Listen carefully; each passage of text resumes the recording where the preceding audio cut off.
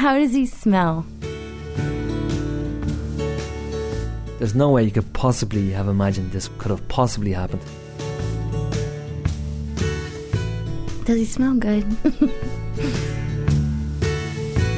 You have to smell right.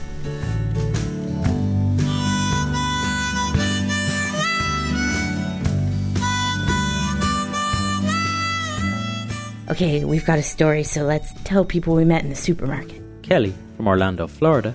Blindsided me. And Kieran from Dublin. For the better.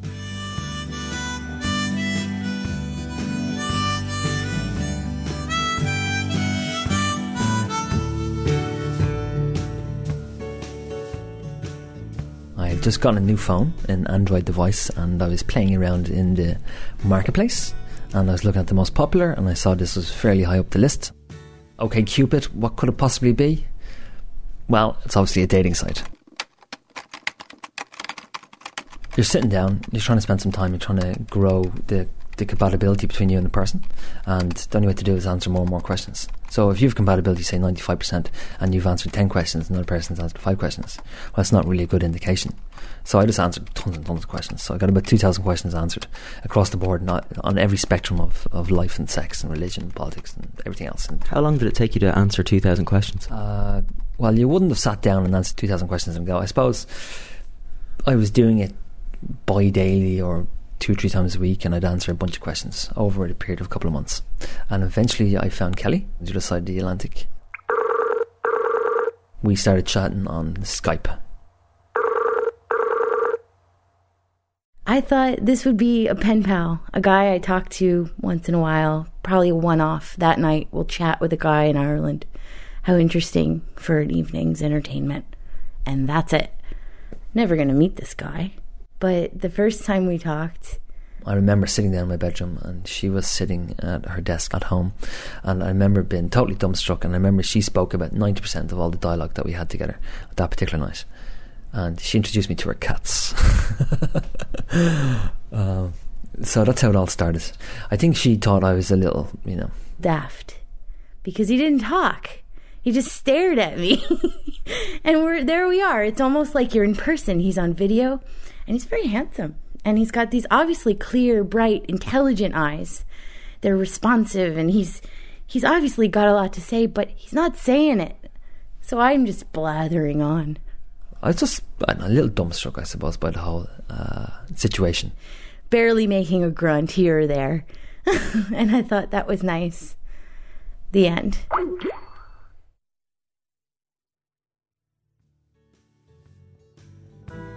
Because I'm still in love with you, I want to see you dance again. Because I'm still in love with you, on this harvest moon.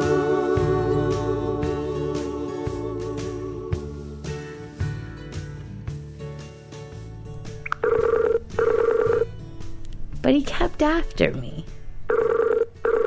He kept trying to talk to me, and I would be at work, and my phone would pop up, and he would be from Ireland trying to talk to me at work.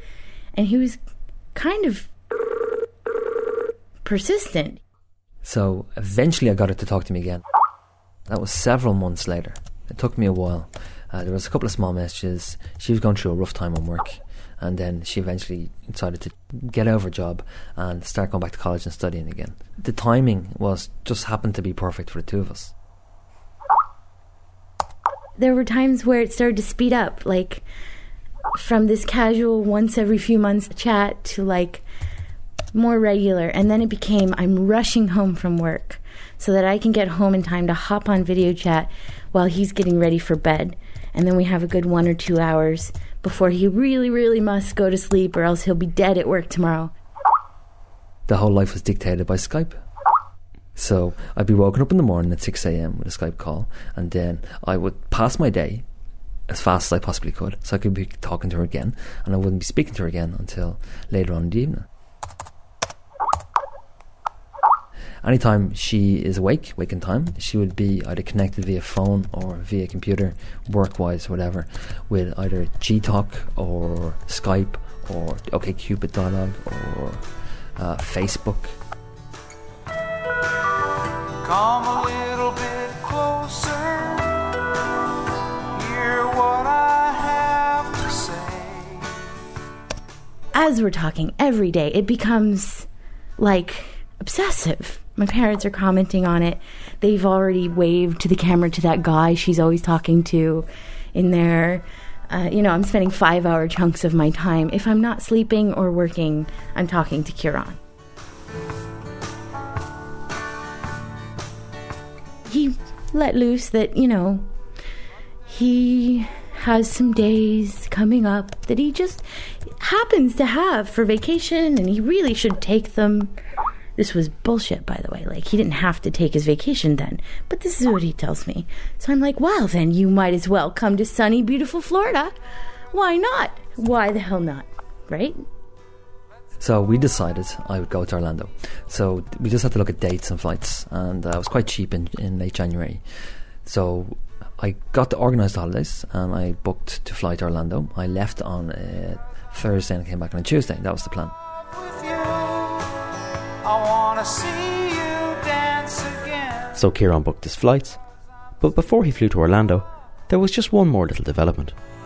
On this harvest moon.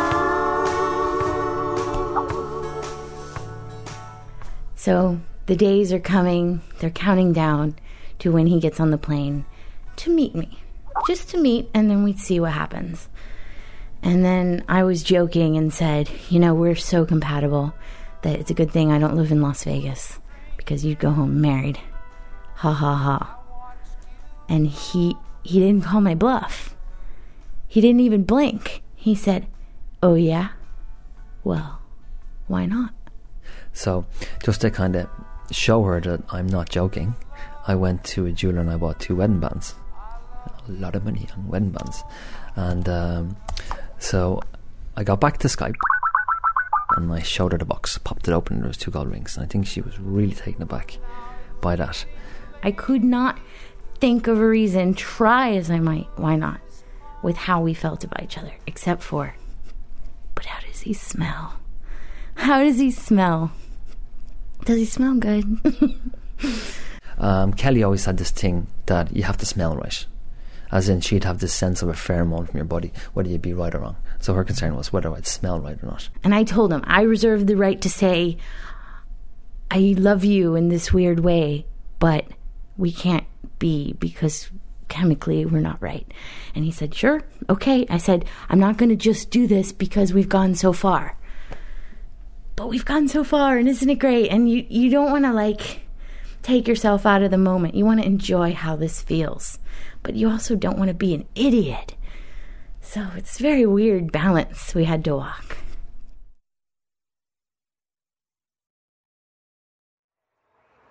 May I have your attention, please? Passenger deplaning United Flight 773 from Denver. Passenger seating on 1A and B. Orlando Airport's quite big. It takes a long time to get from when you get into the building to get out to where departures would be. And I see him come out of the gate, and he's walking across, and he doesn't see me, and I see him, and I say, Kieran, and I wave. And I see Kelly on the left-hand side, and I'm just, wow. And then he's across the way from me, and he's coming closer, and he's got this big grin on his face, carrying his bag. I start babbling and getting really breathless and saying, and I came, and I was late, but I wasn't late, but I thought I was late, and I was so upset. And I'm just, blathering a mile a minute because I'm so nervous. And he takes 3 big strides and just shuts me up with a kiss. And then she is speechless. Speechless. I think the 2 of us were just blown away by each other from the word go. Just this instant rapport, an instant connection. All my nervousness just melted. And it just felt like I'd been kissing him for years. It felt like kissing my husband. Final boarding opportunity, Delta flight number 1728, service to New York's Kennedy Airport. All confirmed passengers should now be boarding at gate number D. And the question is, did he smell good? He smelled great. He smelled really good. I'm Bob Hazen. And I'm Scott Inez. We have team coverage of traffic and weather every 6 On Friday morning, we drove to Daytona Beach. It's on the east coast of Florida. cameras for an accident on I-4 westbound, supposedly. And it was very early because we left before the sun was up, and dawn seemed to stretch out an awful long time. I'd bought a couple of bottles of champagne. We're on the beach in the morning, and he's got this beautiful bottle of champagne, and we're drinking it in paper cups, and we have gloves and jackets because it's very cold. It's not as cold as Ireland gets, but it's very cold for us Floridians at the beach at that time of year.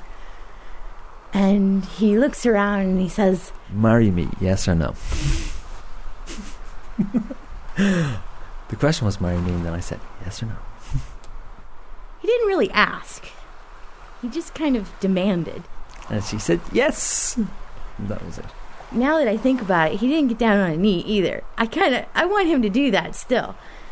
But he was always so confident in everything that he did. And that's part of why I love him, because he's so bold.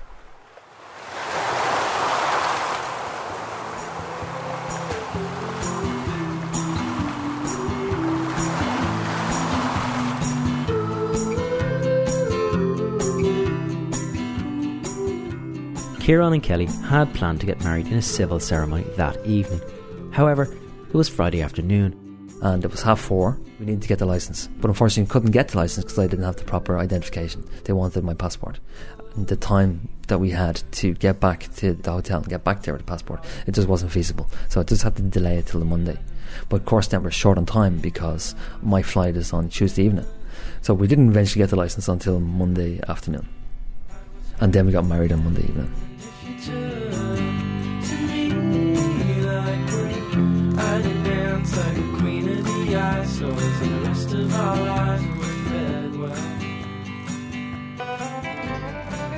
There's a lake.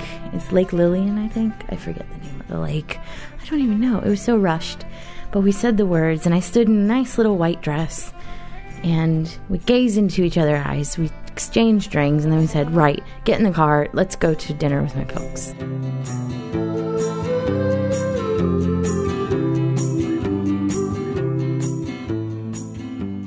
Kieran had flown home to Dublin the day after they got married, and Kelly joined him only 3 weeks later.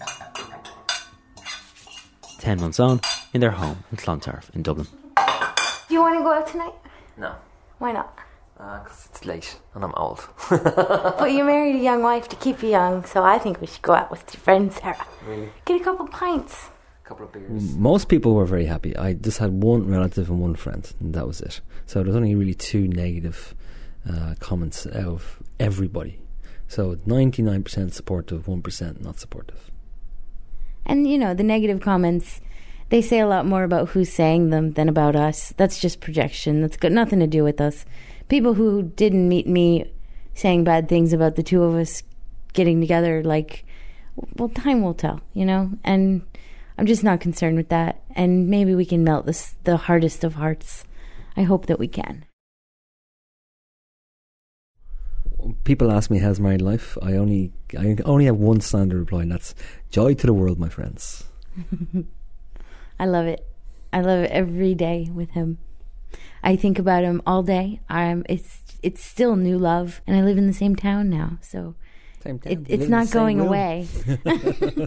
Yeah, the most important thing, I suppose, is marrying your best friend. You're just landing on your feet. Yeah, like we robbed a bank and we got away with it.